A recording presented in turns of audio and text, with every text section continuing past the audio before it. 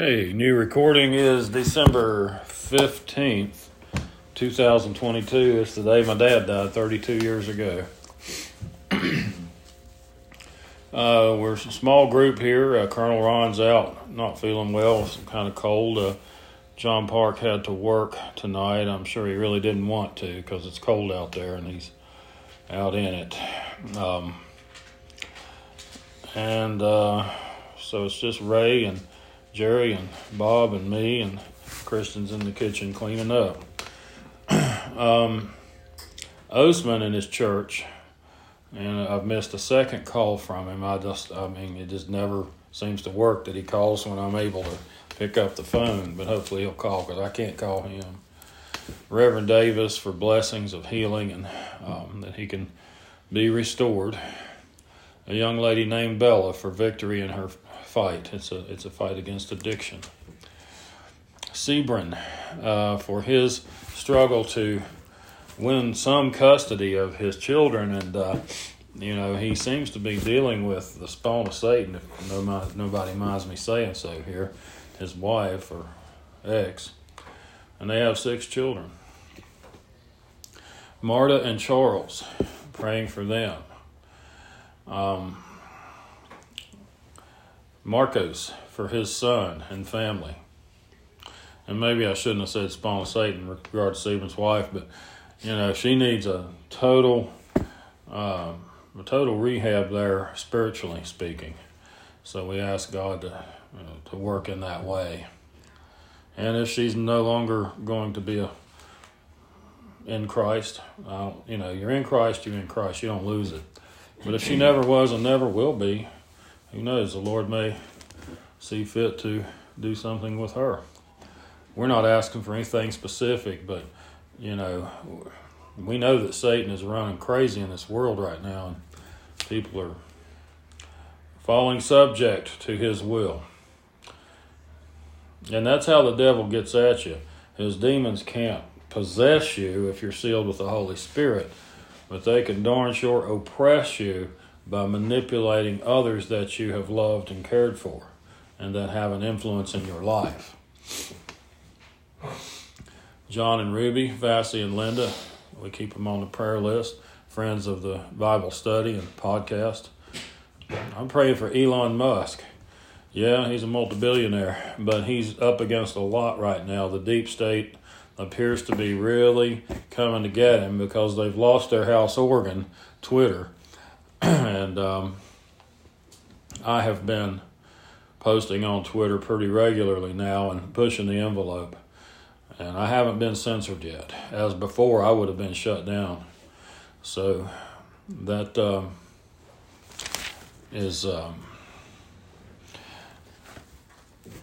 something I want to pray for him. Colonel Ron and John Park, both, for their specific needs. Bob's children, Mike and Stephanie, salvation for other unsaved family members. Whatever the Lord will do for the economic situations in the world. Sometimes this is judgment. The people in Europe heading into a cold winter. We've got a lot of rogue politicians that need to be reined in. Frank and Dorothy Wingo, Dottie, John, James, and grandchildren.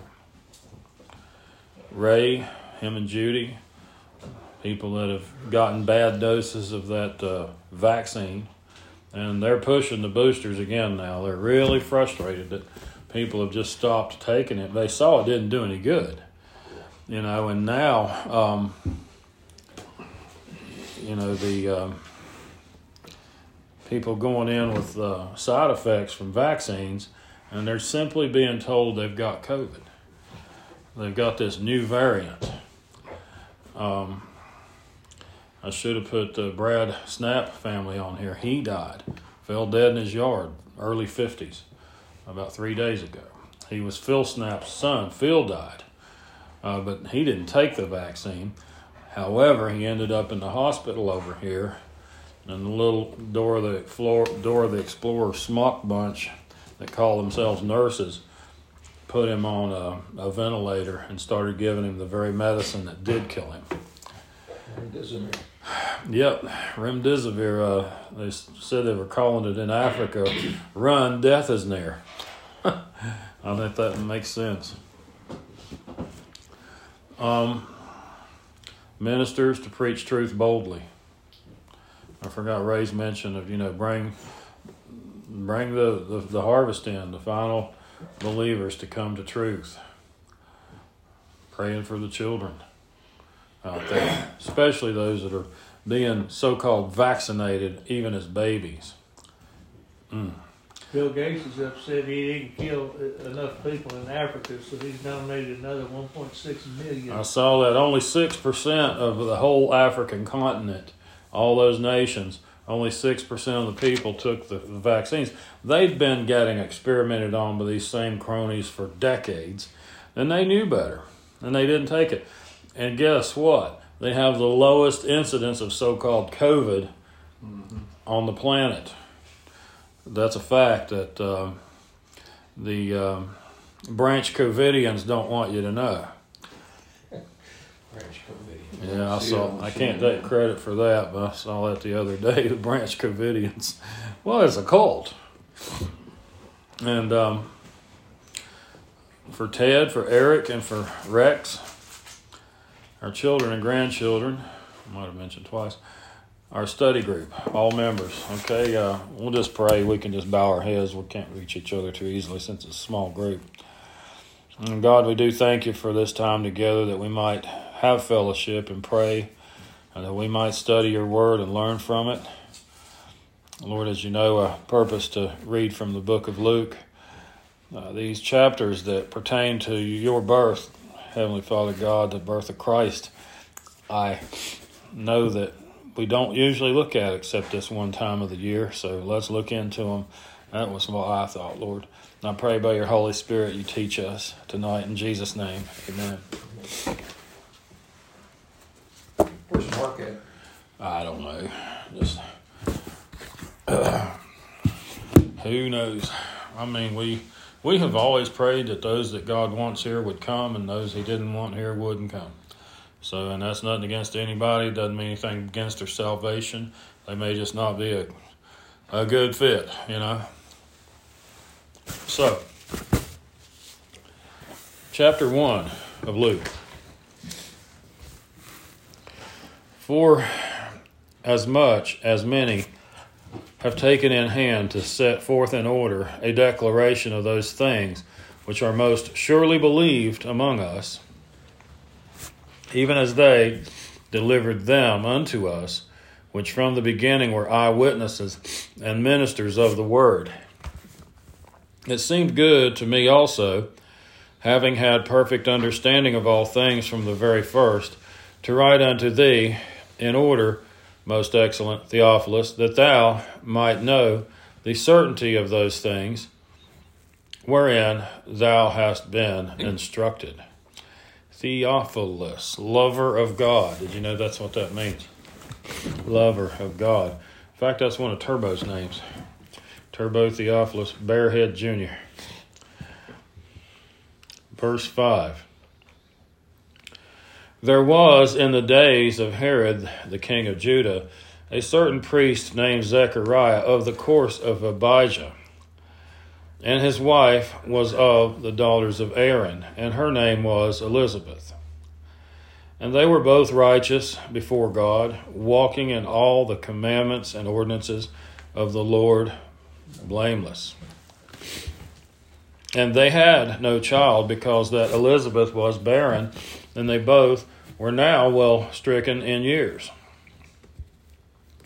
And it came to pass that while he executed the priest's office before God in the order of his course, according to the custom of the priest's office. This is all in the Old Testament. I think you can see it in Chronicles. Each priestly course, they came twice a year, so they did 2 weeks each time they came. And they tended to the temple duties. Well, he was of the course of Abijah. There was 12 different ones. So according to the custom of the priest's office, his lot was to burn incense when he went into the temple of the Lord. And the whole multitude of the people were praying without at the time of incense. And there appeared unto him an angel of the Lord standing on the right side of the altar of incense. And that's an interesting place to find him. I mean, the altar represents really God himself. And here is an angel of the Lord standing on the right side. And when Zechariah saw him, he was troubled, and fear fell upon him. But the angel said unto him, Fear not, Zechariah, for thy prayer is heard, and thy wife Elizabeth shall bear thee a son, and thou shalt call his name John. And thou shalt have joy and gladness, and many shall rejoice at his birth. For he shall be great in the sight of the Lord, and shall drink neither wine nor strong drink, and he shall be filled with the Holy Ghost, even from his mother's womb. And many of the children of Israel shall he turn to the Lord their God. And he shall go before him in the spirit and power of Elijah, to turn the hearts of the fathers to the children, and the disobedient to the wisdom of the just, to make ready a people prepared for the Lord. And Zechariah said unto the angel, Whereby shall I know this? For I am an old man, and my wife well stricken in years. And the angel answering said unto him, I am Gabriel, that stand in the presence of God, and am sent to speak unto thee, and to show thee these glad tidings. And behold, thou shalt be dumb, and not able to speak, until the day that these things shall be performed, because thou believest not my words, which shall be fulfilled in their season. Dumb means Zechariah would not be able to speak. Verse 21, And the people waited for Zechariah, and marveled that he tarried so long in the temple. And when he came out, he could not speak unto them, and they perceived that he had seen a vision in the temple, for he beckoned unto them, and remained speechless. And it came to pass that as soon as the days of his ministration were accomplished, he departed to his own house. And after those days, his wife Elizabeth conceived, and hid herself 5 months, saying, Thus hath the Lord dealt with me in the days wherein he looked on me to take away my reproach among men. Not being able to have a child, it was considered a reproach. Verse 24, after those days, his wife Elizabeth conceived. How long after? Sometime after, it doesn't tell us. So a lot of folks that try to pin a birth date of, some say June, we've been over this in recent studies of Christ, and some say September. They will use those priestly courses, but they use one in particular of the two to arrive at some September birthday. We've been over in the study, I think maybe study before last, showing that Jesus almost certainly was born December 25th. Hang on a sec. What's going on, babe? Johnny was trying to get out of Forrest's room. Oh. Turbo, I think you can calm down. I told Turbo he could calm down. And then they have to, even by picking that one course, which the Bible doesn't show which one it was, they have to then assume that just as soon as Zechariah got back, John the Baptist was conceived. Just like that. Well, it doesn't work like that, except by perhaps coincidence. It doesn't say that. We need his cat ejected. Okay. All right, Johnny Rotten, you're getting the boot. He'll be back.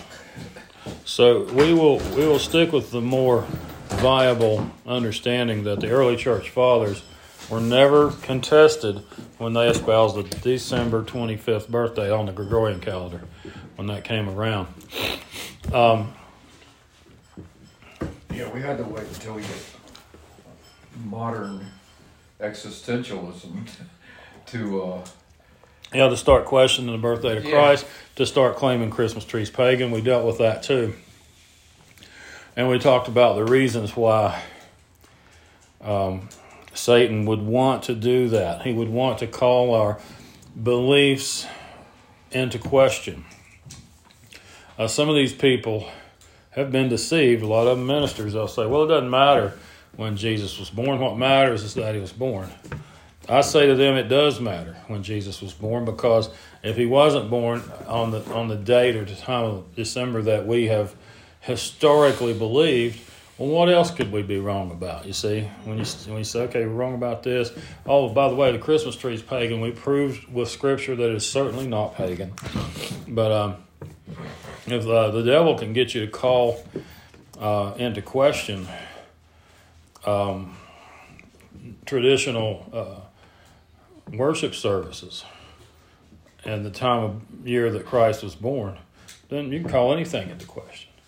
They'll say, well, we weren't ever commanded to celebrate the birth date of Christ. Interestingly, the Jewish people at about that same time of year kept the Festival of Lights, Hanukkah. They chose in and of themselves to keep it. I don't see anything in Scripture that says you will keep this celebration, you will keep this Festival of Lights coming from God. Maybe I'm wrong. If I am, somebody let me know. It was their offering. Let us celebrate Hanukkah, the cleansing of the temple, where the oil that we had that shouldn't have lasted but a day lasted the entire 8 days. Well, we want to celebrate as Christians the time that Christ came into the world, which coincides with Hanukkah, which is the Festival of Lights, and he called himself Light of the World. So that's when he came. Don't let people strip you of that truth with their eggheadery. Because there's a whole lot more behind that curtain if you start going back there. Verse 26, and in the 6th month, now this is the 6th month of John the Baptist being carried, I believe we're looking at. The angel Gabriel was sent from God unto a city of Galilee named Nazareth, to a virgin espoused to a man whose name was Joseph, of the house of David, and the virgin's name was Mary. And the angel came in unto her and said, Hail, thou that art highly favored, the Lord is with thee, blessed art thou among women. And when she saw him, she was troubled at his saying, and cast in her mind what manner of salutation this should be. And the angel said unto her, Fear not, Mary, for thou hast found favor with God.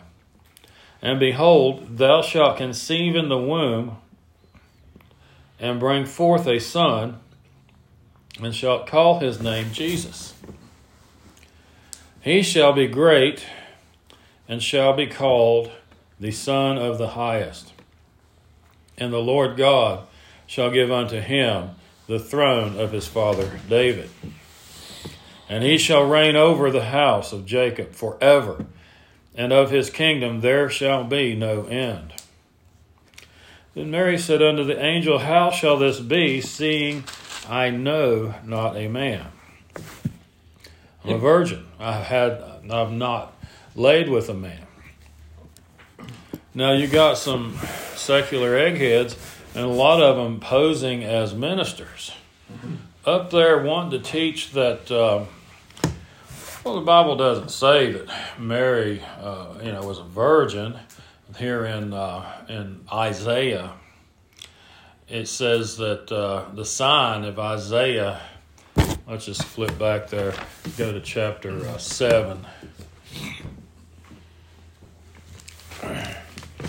You have to stay on guard for these people. You have to stay sharp for these people to set them down with truth. Now, they won't back down. If they have already signed on to Satan's team to come out and teach false doctrine, they're probably reprobate. However, you still have to answer them for the sake of those that are sitting under them, and you may be able to help some people realize what's going on. Verse 10 of Isaiah 7. Moreover, the Lord spake again unto Ahaz, saying, Ask thee a sign of the Lord thy God. Ask it either in the depth or the height above.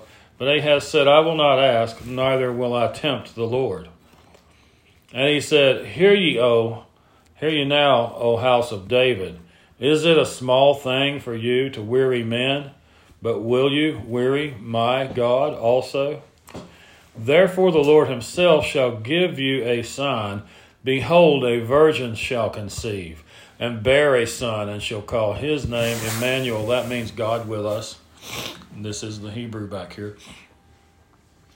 The Lord himself shall give you a sign. Behold, a virgin shall conceive. Now these eggheads, he says, well, that doesn't mean, the virgin right there, just look that up. The Hebrew for that word is Alma. All it really means is a young girl. All it's really saying is a young girl will conceive and bear a son. Okay, first of all, is that some kind of a sign? That happens all day, every day, multiple times an hour. Multiple times a minute, I trust. That's not a sign. The other thing that Alma can mean is a virgin. Guess what it means? A virgin. Why didn't the Holy Spirit write, a young girl shall conceive and bear a son? Because he wanted to specifically say that this is a sign. This is, a sign's got to be something that doesn't just happen every day, right? But they'll say it's not necessary. They'll say it's not necessary to assume that Mary was a virgin, because that passage in Isaiah could be taken another way. If you ever hear that, take them to what we did just read, where Mary says unto the angel in verse 34, Luke 1, How shall this be, seeing I know not a man? How shall this be? I've not slept with a man. Verse 35, And the angel answered, said unto her, The Holy Ghost shall come upon thee, and the power of the highest shall overshadow thee. Therefore also that holy thing which shall be born of thee shall be called the Son of God. Does this sound like your regular run-of-the-mill childbirth? Of course not. It just beats me how some people want to destroy the beautiful truth of the birth of our Lord and Savior, the timing of his birth, the significance even of his birth. Verse 36, And behold, thy cousin Elizabeth, she hath also conceived a son in her old age, and this is the 6th month with her who was called barren. For with God nothing shall be impossible. For with God nothing shall be impossible. Verse 38, And Mary said, Behold, the handmaid of the Lord, be it unto me according to thy word. And the angel departed from her. She accepted what he told her. 39, And Mary arose in those days and went into the hill country with haste unto a city of Judah, and entered into the house of Zechariah, and saluted Elizabeth. And it came to pass that when Elizabeth heard the salutation of Mary, the babe leaped in her womb. The unviable tissue mass leaped in her womb. The clump of inanimate, inarticulate, inconsequential cells leaped in her womb. for every abortionist. The depth of hell is, I know it's deep enough because God will make it that way. These abortion apologists, they're killing 500,000 babies in America every year. That is the number one cause of death by nearly double, by more than double. It's more than double the cause of death by all other things. The next one is heart disease, about 250,000. The next one's cancer, about 180,000. And it goes down the list from there. But at the top of that list, they're aborting 500,000 babies a year. That's just the ones we know about. That's true. A lot of it's being done under the radar. God help us. The child leaped in the womb, and Elizabeth was filled with the Holy Ghost. Interesting. I just kind of stopped on that because, you got the Holy Spirit and the Holy Ghost different ways. I mean, the apostle put his hands on you. Jesus gave the disciples the Holy Spirit, but she got it there. She got filled with God's Holy Spirit. Of course, John the Baptist would be endowed with his Holy Spirit Before he was born. There you go.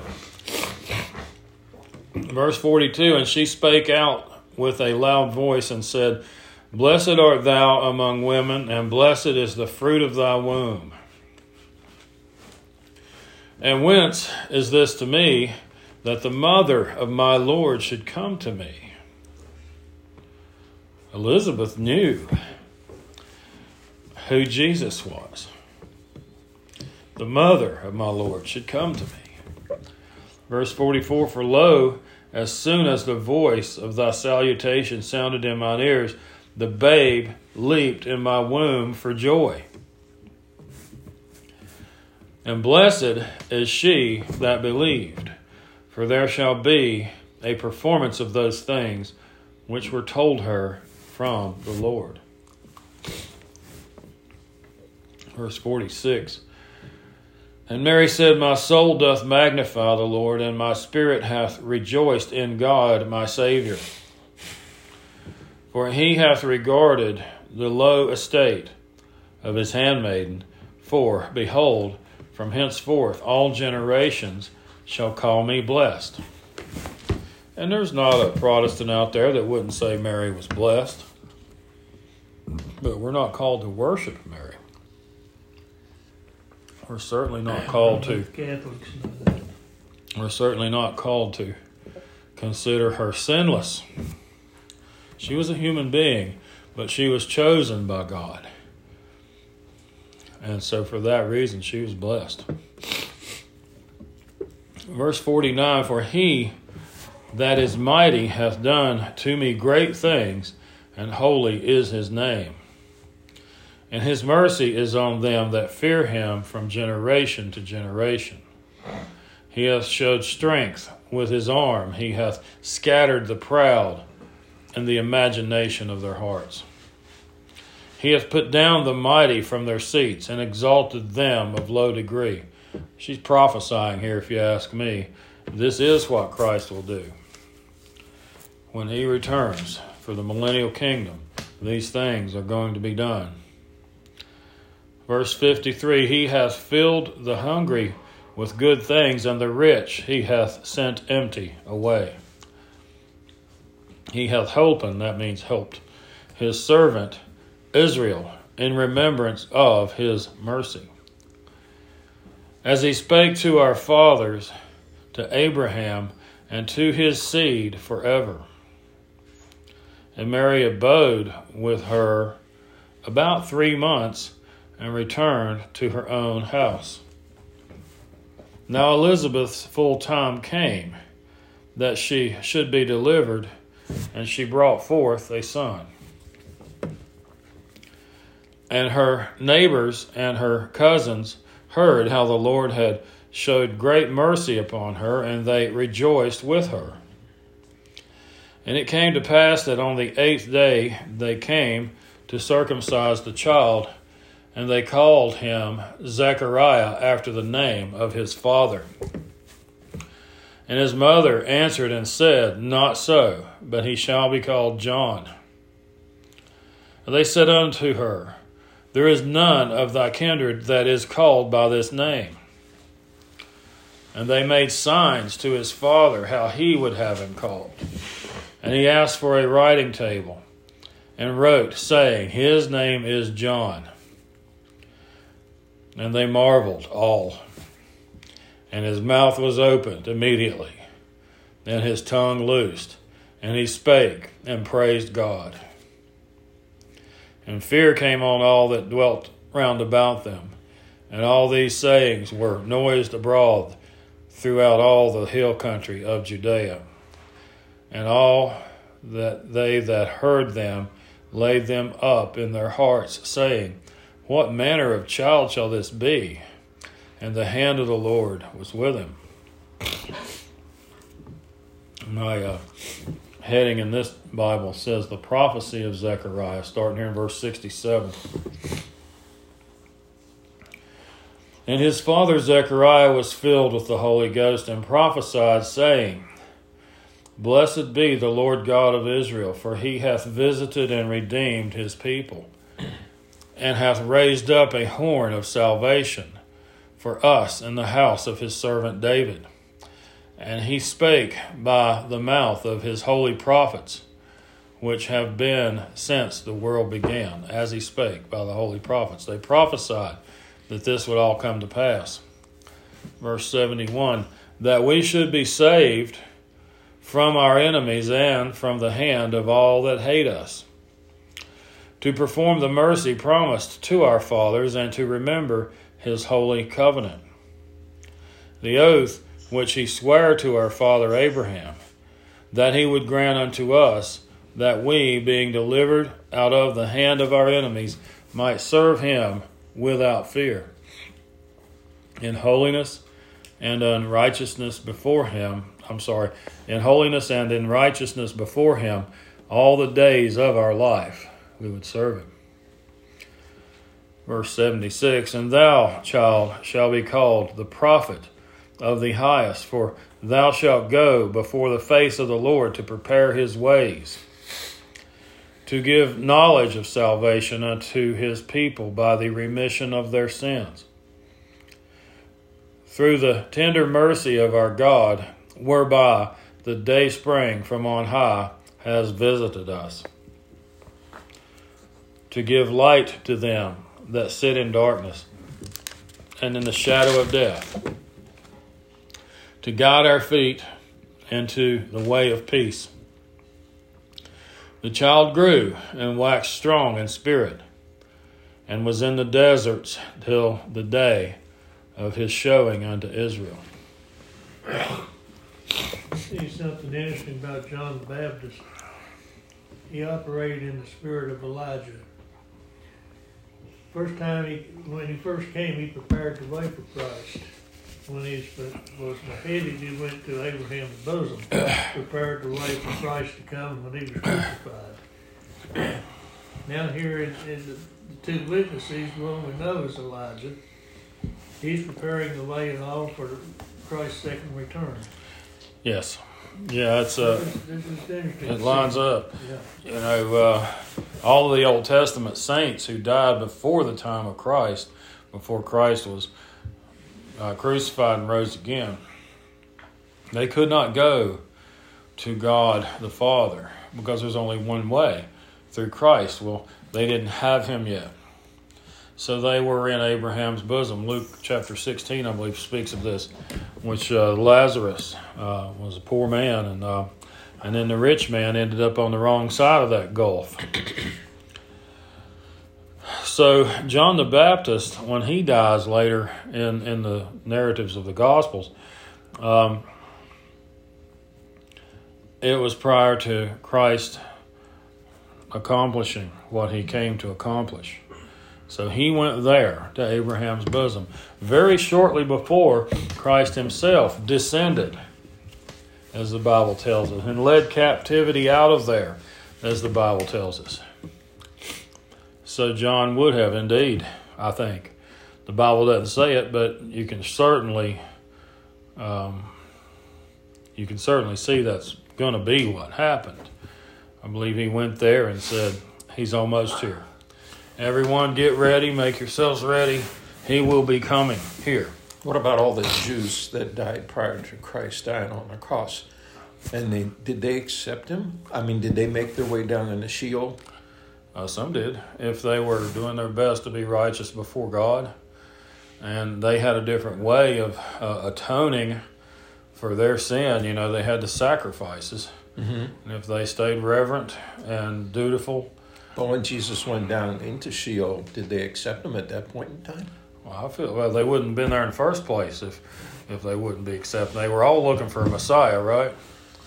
So then they found seems to be a special provision for the Jewish people that are not Messianic Jews. You know, there's going to be a time when there's a special something that happens, and I never did understand that. Well, it's very important what happened. I mean, he went there. Yeah. And he led captivity out, according to Scripture. So, you know, the Jews that die today, where are they going? And this is my belief, and I'm basing this on Romans 11, because it says that as far as the gospel, speaking to the Jews, as far as the gospel is concerned, they're enemies for your sake. They're your enemy. Mm-hmm. But as far as election is concerned, they are loved on the account of their fathers, on the account of the patriarchs. And the whole issue there is remnant, a remnant of Israel, who's blinded in part, it says. And don't be conceited because they can't see, it says. All Israel will be saved, it says. To me, that teaching is pretty clear, but I've never heard one Bible teacher, minister, or anybody tell that way. I've never heard it. So when those Jewish people die, where are they at? Well, it's the condition of the heart. It's just like Abraham. He didn't have the law. He was given the ordinance of circumcision, but it says that he believed God, and it was counted to him for righteousness. So that would be true of every Jew, no matter which side of the cross they're on. If they're blinded, but they are trusting God and believe in God, believe that God is going to provide. Then how are they eventually saved? Well, the gospel's preached to them because he preached the gospel in captivity. So they're in the good section of Sheol. Yes, where Lazarus was in Luke 16. So that still exists and it's packed filled with people that I believe so, the gospel. Because there's no scripture that says it doesn't still exist, and we also know that where was this captivity where Jesus went and let them out? I think that's spoken of and alluded to in Ephesians and in Peter. Yeah, it's based on the life that you have and how you deal with it. Just like people that never heard the Western Christianity. They never heard of it, but they have a moral code within their heart to do right or wrong. And if they follow that moral code, somewhere along the line, they're going to hear the gospel and they're going to believe. But they may be in Sheol when that happens. Right. Well, they can't see the Father except through Christ. God is not unjust. He doesn't make people just. But why are they willfully ignorant? What do you mean? What are willfully ignorant? Because they reject the truth they have. Well, isn't that enough to condemn you for eternity? Yeah, willfully ignorant, yeah. Will. But if you believe there is a God, and he's a rewarder of them that seek him, regardless of which side of the cross you're on, God is going to provide a way for you as long as you believe with your heart that, Yeah, I am. It just seems to me like they've rejected them all the way along, and then... Well, the ones who have are not going to get a second chance. That's right. They're in the same place that the rich man was in Luke 16. Mm-hmm. You don't come out of there. Yeah, you had a chance and you just blew it. You didn't... Don't they all have a chance? They done blew their chance. Every man has a chance. But the ones that are on the good side in Sheol is the ones I don't understand. Why aren't they just condemned already? Because they had the opportunity. No, they didn't. The How Old could they Testament, not have? the Old Testament saints They didn't could not hear the know gospel. Christ. He hadn't come yet. They only heard the promise. There's a remnant of the Jewish people who are blinded as well. They live and die and go to that same place. If God blinds them to the gospel, He's not going to hold them accountable for not believing. I mean, this is Calvinism, It just right? seems like not the God that I know. It's not God's will that any person, and I know they're not perishing, but it just seems like you've been given an opportunity and you have blown it. No, they haven't. They didn't get to see, you know.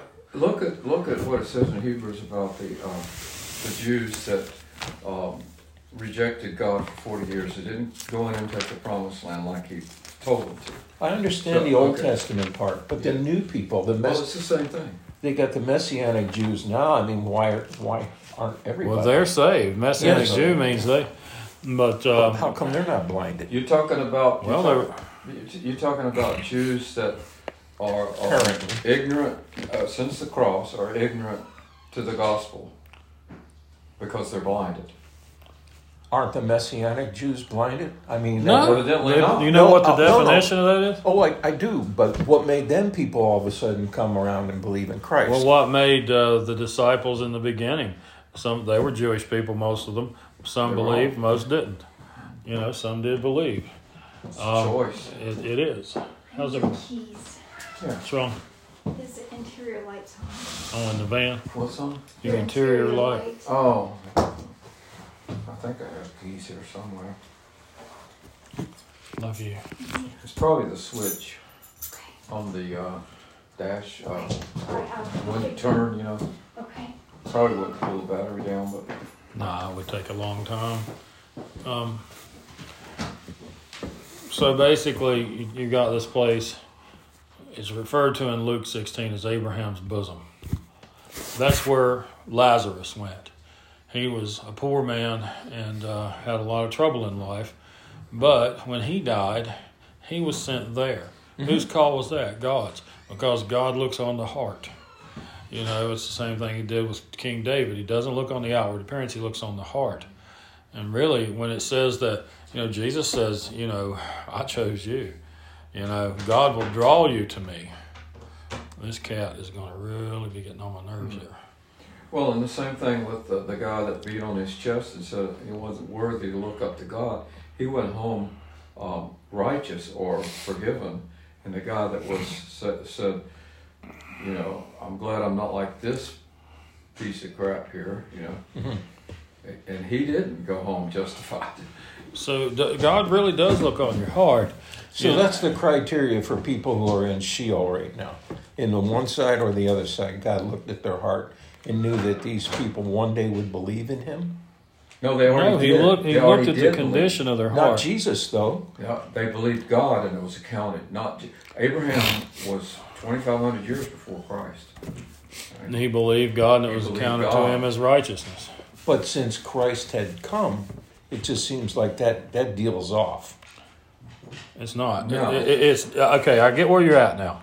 It's not for the remnant of Israel who are being held in blindness until the fullness of the Gentiles comes in.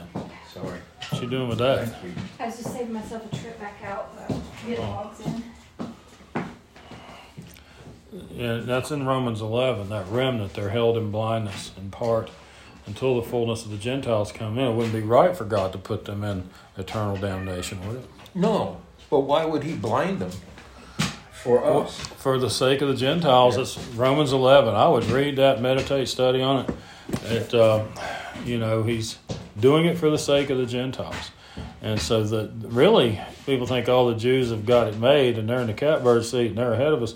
Not in all respects. In some respects, they're not, because they've had to go through a lot of rough stuff even for our sakes.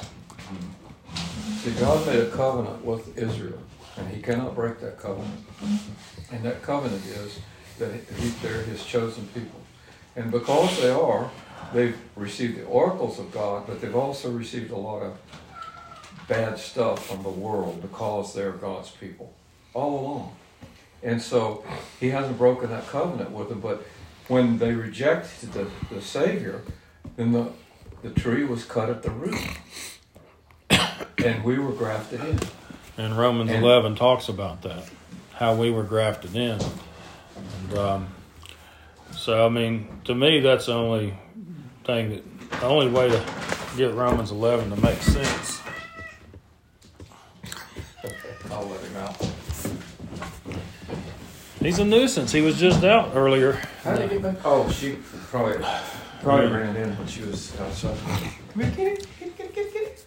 There's a couple ready to jump in here. That's fine. Let him in. It's getting chilly out there. Chilly Willy. So, and I think we could just wrap up tonight with some conversation on this subject. We did finish with Luke chapter 1, and how things were ordered. And, it was good for Ray to point out that, John the Baptist went to that place we talked about to lead, to let everyone know that, just like he did when he was alive in the flesh on earth, he went ahead, a voice crying out, that Jesus is coming. There's one coming that I'm not fit to unbuckle his shoe. Yeah. And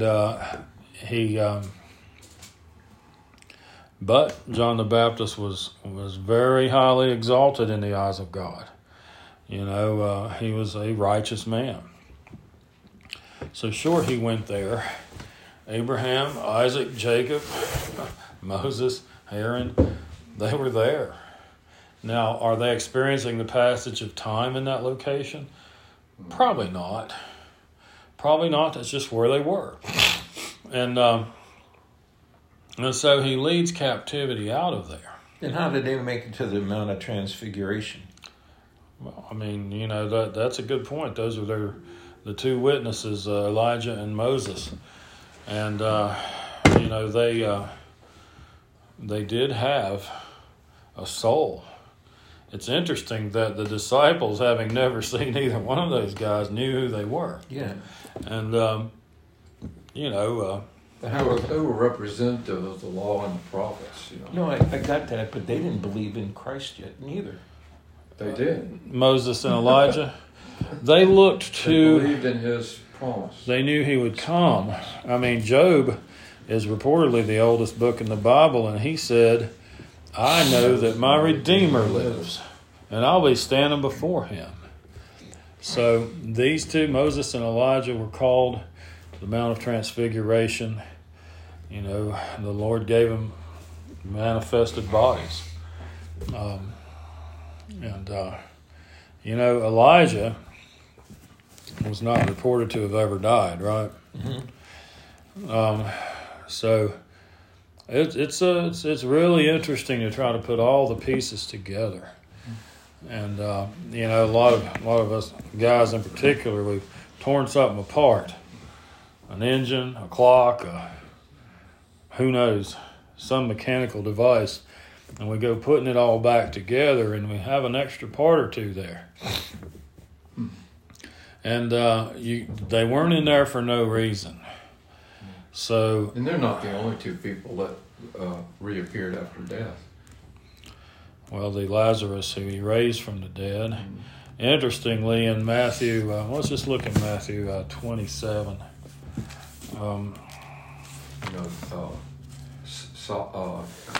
Samuel was called back.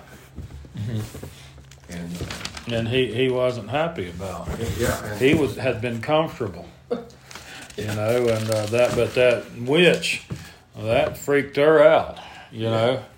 And I mean, a lot of these people, they like to say, "Well, I'm pagan and we're witches," and and I'll tell them, is there power there? Yeah, there's power there, but it's nothing close. It's nothing close to the power of God. It's like a squirt gun compared to a fire hose. So it says in Matthew 27 that verse 54, now when the centurion and they that were with him watching Jesus saw the earthquake and those things that were done, they feared greatly, saying, truly this was the Son of God. And many women were there, beholding afar off, which followed Jesus from Galilee, I think I messed up. I need to go back. This is where the temple veil tore in half in verse 51 of Matthew 27. And behold, the veil of the temple was rent in twain, in two parts, from the top to the bottom, from heaven and on down. And the earth did quake, and the rocks rent, and the graves were opened, and many bodies of the saints which slept arose, and they came out of the graves after his resurrection. Don't miss that. Some of these other translations don't have after. He was the first fruits. He was first to be resurrected. After his resurrection, and went into the holy city and appeared unto many. That's the only of the four Gospels that mention anything about that. So, but he has the power over death. He created life. He certainly has the power over death. And, I was talking, about a car engine. It's not a simple thing, is it? There's a lot of stuff going on in there. There's a lot of parts when you would tear one down. Unless you were a seasoned engine builder and mechanic, you wouldn't know what this is doing in there. What's this for? Well, leave it out and find out what it's for. Even if it's one little piece. Woman pin on the end of the diddle rod. There you go. One like little crankshaft check valve or one little pin. Leave it out and watch the thing fall apart. You can't leave any out in God's Word. I heard that so-called Bible answer man, Hank Hanegraaff, talk about this passage in Matthew 27, 51 through 53. He said, well, you can't put a lot of stock in that because there's no corroborating verses in the other three Gospels. And that's why I changed his name. It's not Hank Hanegraaff. It's Hank Pornograph, because that's what he is to the gospel. When you start deceiving people like that and doing damage to God's Word and taking away from God's Word, see, what he's essentially saying is, this doesn't belong there. Just because he can't make sense of it doesn't mean it doesn't belong there. What's so hard to make sense of it? I don't know. He just didn't like it. I used to listen to that radio show a lot. I do too. And he has some serious issues, possibly even with his own salvation. I hope not. Well, there's a lot of verses in the Bible, statements in the Bible that only appear once. Exactly. God's in control. That's what I told that so-called pastor over here in town that time. He's not here now anymore.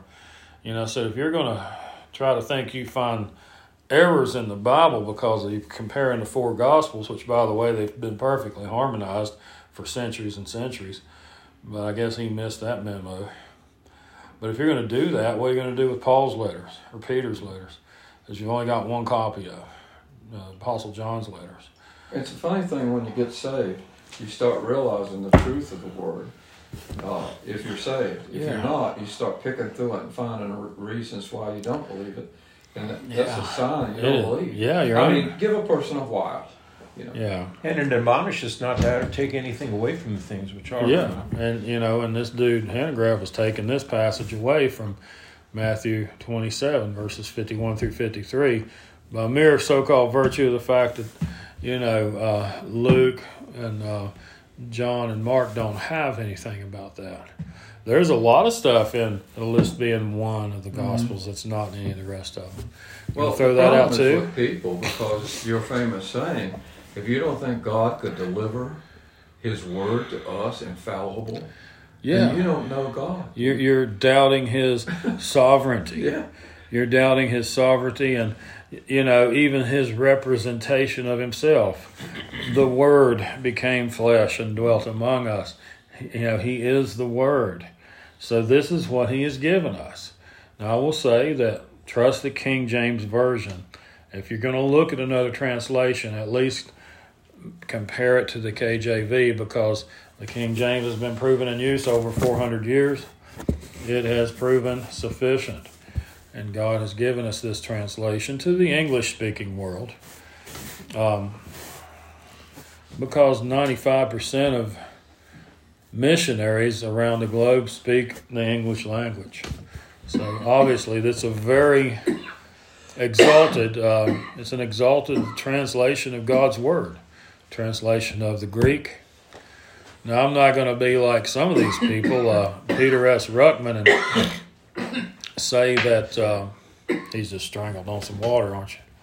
Yeah, easy. I do it all the time. Sometimes I get strangled on my own saliva, not even kidding.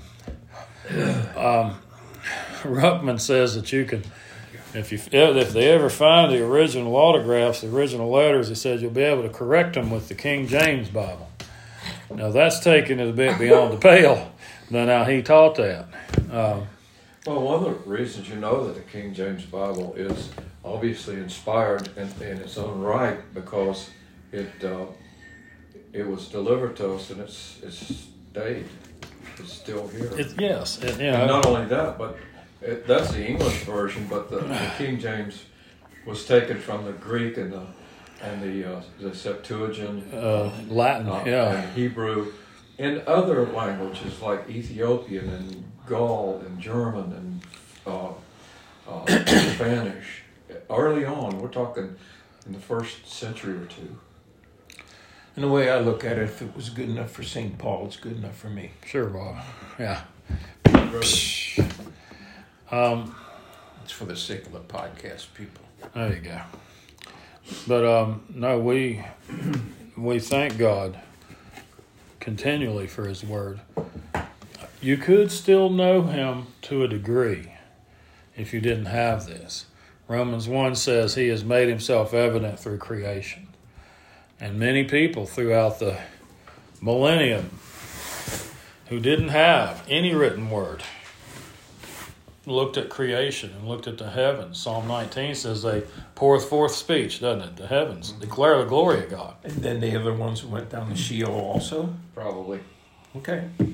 Makes sense to me. It's the Bible says a sound has gone out into all the earth. And then the gospel be preached to them one day. Well, yeah, and before you can't get to heaven without Jesus. Right. So the Bible's clear on that. Yeah. So somewhere between Adam and now, people that have not been availed of the Scripture, but I think of the tribal peoples. There are still very, very primitive peoples in South America.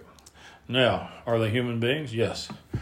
How does God deal with them? Well, maybe he looks at one young man and he sees that man's got a servant's heart. He says, I've caught him studying my creation. I've seen the wonder in his eyes when he looks up at the heavens. I've seen him help his mother. I've seen him help his brothers and sisters. I've seen him give a piece of food that he would like to have had to somebody else that wanted it.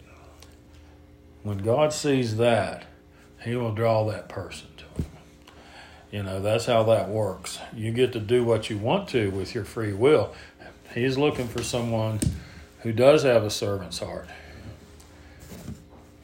And it's a beautiful thing. Okay, well, I think we'll probably go ahead and wrap up. We're coming up on an hour. Anybody want to add anything? Okay, just bow your heads. And Father God, we do thank You for this time that we four here have been allowed to meet and study together and learn from Your Word. And I just pray again for Reverend Davis and his needs, and for Colonel Ron to get quickly well. Pray John Park is feeling all right after a tough day at work, for no doubt. And these others that were on our prayer list tonight, those needing salvation, those needing healing, those needing deliverance from addiction, those needing to reacquire their children. I pray, God, for them all. I pray You keep a hedge around our group here, the members here of this household and the households represented here. Teach us, God. Let us prevail against the enemy in these days. And with Your help, we know we will. In Jesus' name, amen.